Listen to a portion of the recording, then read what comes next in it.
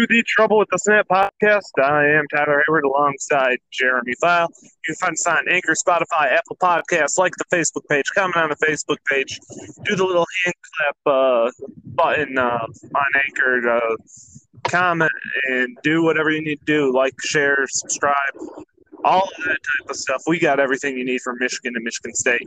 Football and basketball. We are skipping over the basketball part, the ACC Big Ten Challenge for the most part today. And we will be talking about the positive stuff that is happening in Ann Arbor, and that is Jim Harbaugh's first trip to Indianapolis as Michigan takes on the Iowa Hawkeyes Saturday night for the Big Ten Championship.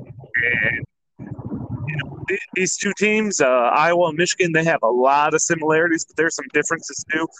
I think the popular consensus is that Michigan's going to walk away with this one. That's kind of where I'm tipping. I'll give you my prediction later. But I think it can still be an interesting matchup. No, there's no question it could be an interesting matchup. Iowa physically matches up against Michigan. And by the way, people forget so quickly, they were ranked number 2 in the country at one point this year.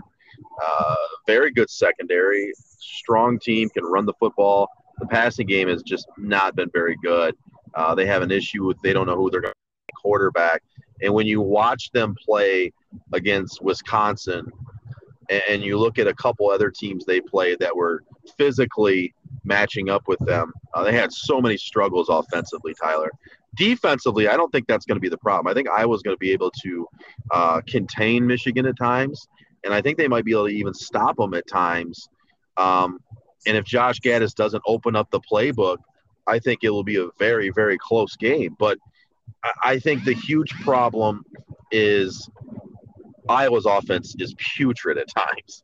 It just is so bad. If you look at the Wisconsin game, Tyler, they were so bad. I mean, it was just a nightmare. They gave up sacks. And give Wisconsin credit. That's a good defense. But the point is, Michigan has a lot of similarities to Wisconsin as well.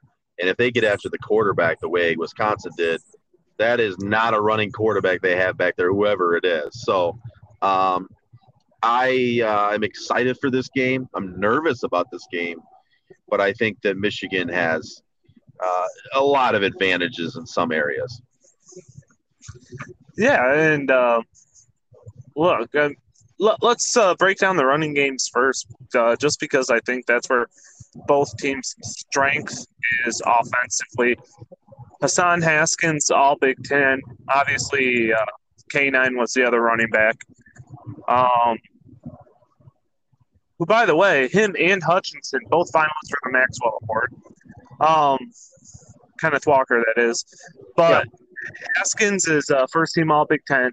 Tyler Goodson was projected to be the best running back in the conference this year. Kind of fallen off a little bit, but he's running behind a really strong offensive line. Yeah, it's something that you have to worry about because Tyler Goodson has had a really good career at Iowa. They're always good up front. I mean, it's just a team that is loaded with future NFL tackles or guards, it seems like every year. Even if some of them turn out to be as crappy as Riley Reef. Go on. It's like when you play these games and you look at what Iowa was at one point, you say to yourself, man, if they play like that, though, we're going to have a ball game. Problem is with a lot of this stuff, and we've seen this many a times, is throughout the course of the season, certain things happen and become a hindrance to your football team. The problem with Iowa's football team is very simple. They only are really good when they run the ball well. When they run the ball really well, they're very tough because then it's play action. They got a boatload of tight ends, whether it's Nigiani, however you say it, Laporta, I don't know. I'm not a huge Iowa follower, but I'll just say this. Their tight ends are good. They got 3 of them always. They got a couple of good receivers. Charlie Jones is good. I think it's Tracy Jones is the other one that's been around forever. They got some good receivers. It's not like there's a bunch of guys that can't run good routes out there. But the way they call their offense, it's a physical offense. They want to run either between the tackles or go stretch off tackle runs. You've seen it. Remember last year, Tyler, they killed Michigan State on it. And Crushed them. It's one of those teams where if you don't match their physicality, they can push you around. And it's a worry, but the most impressive part of this Iowa team is their secondary, and their special teams has been really good. And it's opportunistic. And Jim Harbaugh said it. This team doesn't make a ton of mistakes, even though in the Purdue game, they made a boatload of them, 4 interceptions. But the problem's the quarterback, and they don't have a great passing game. But the strengths are special teams, secondary, and they do have a good running game. Yeah, that offensive line, obviously anchored by. You know what? I've known the name all year. Now that we're doing the show, it's kind of slipping. Lindebaum or Lindemann, the center who, look, he's in my money, the Remington Award winner for best center in the nation. You know, you're anchored.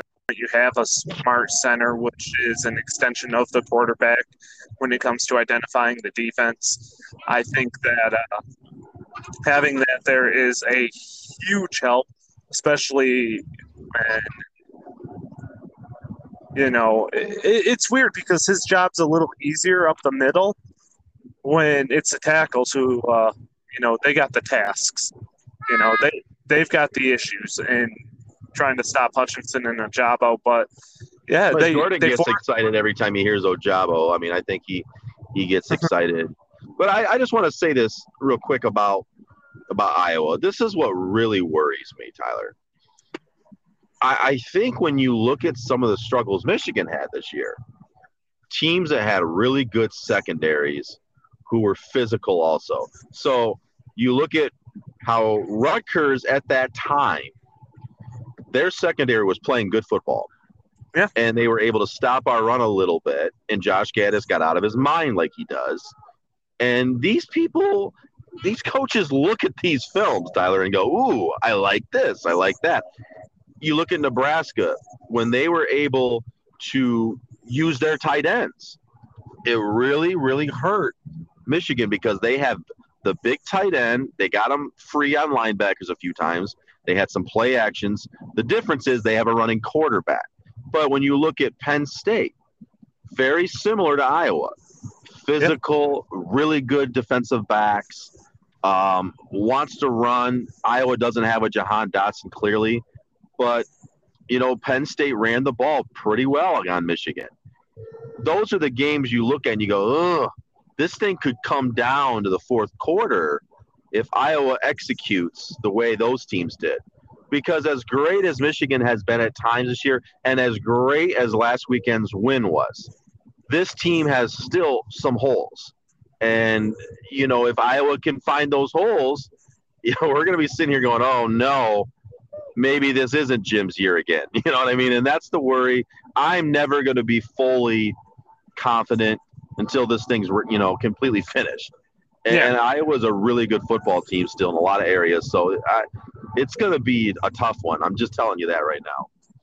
Yeah, I'm curious to see how it plays out in regards to how Cade McNamara handles this. Now, yeah, someone, I don't know if I was talking to you or if I was talking to somebody else. I think, no, you know what? It was on the Flip Side podcast this morning that I did where we predict, you know, we take 3 NFL games and,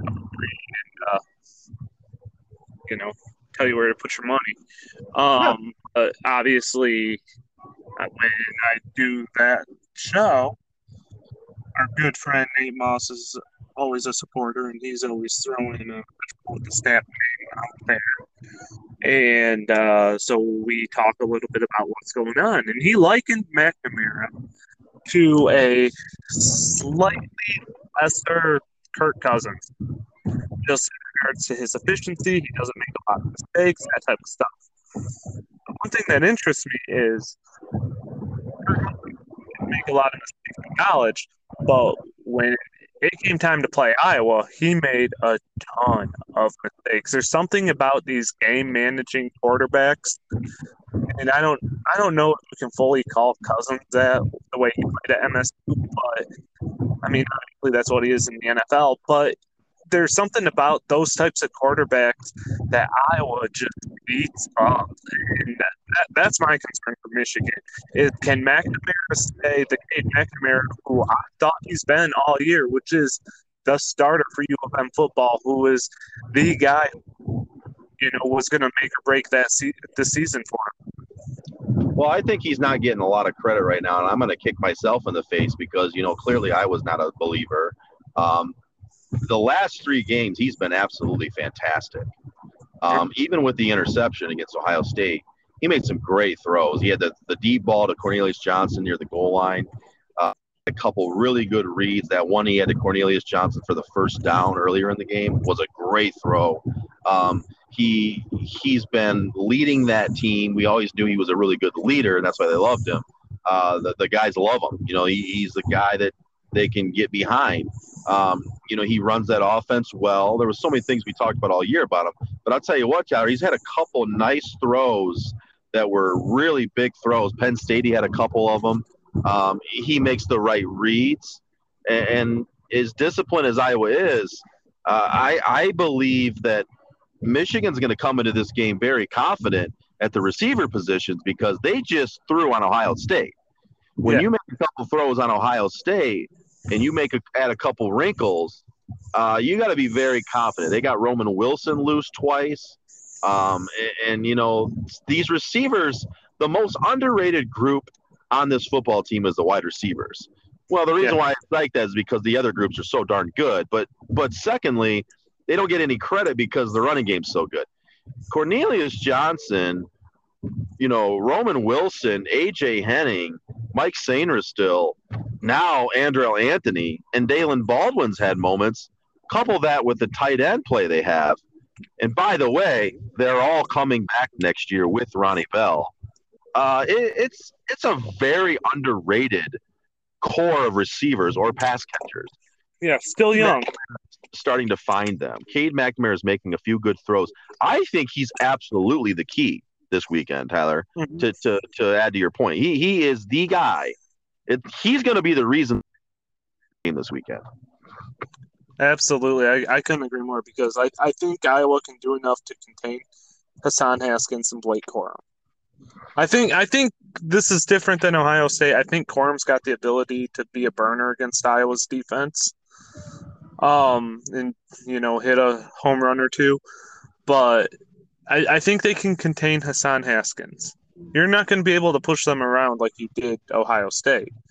And so I absolutely agree. And then obviously I trust Michigan's defense to stop Petrus or whoever's under center for Iowa.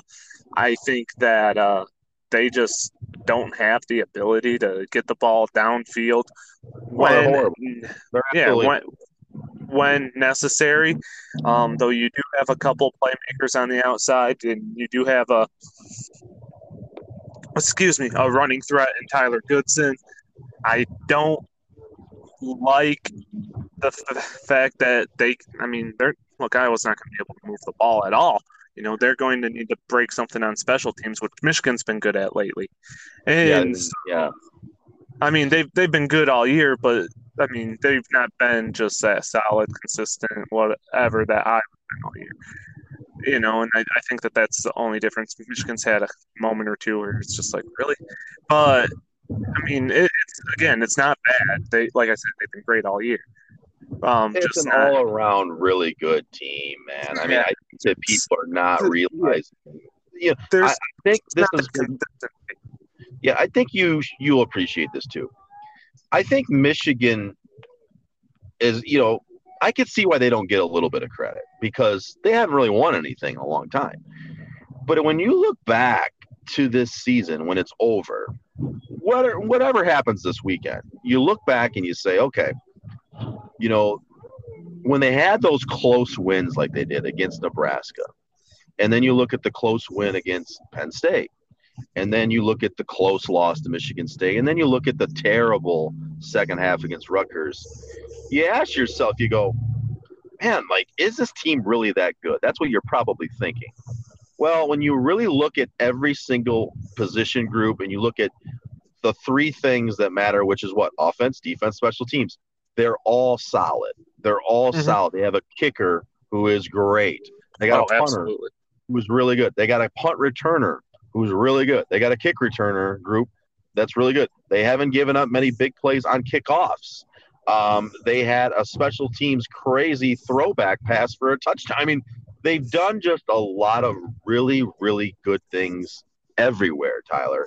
It reminds me a lot of Michigan State when they were winning, and it wasn't always pretty, but you could count on every single thing from that group. Defense, rushing the passer, secondary. Michigan's secondary has greatly improved. And, it's just a play calling, coordinators that have gotten better at it. Gaddis has been so much better than I thought he was going to be. He's improved finally. And it's just a really solid football team. And it really reminds me of a lot of those Spartan teams that kind of just got it done. It wasn't always pretty, and it even looked lackluster on offense. 2015, kind of a little bit of that. You know what I mean? I mean, stud D linemen. They not the same level of quarterback play, but just good all around, right? And that's where they are. Maybe a little bit of 2013 with that power running game, right? So it's funny that we do this show, but Tyler, I see a lot of the similarities from Michigan State's championship teams to Michigan's this year. Yeah, and I'm kind of there with you, though I think 2015 Connor Cook was absolutely freaking incredible.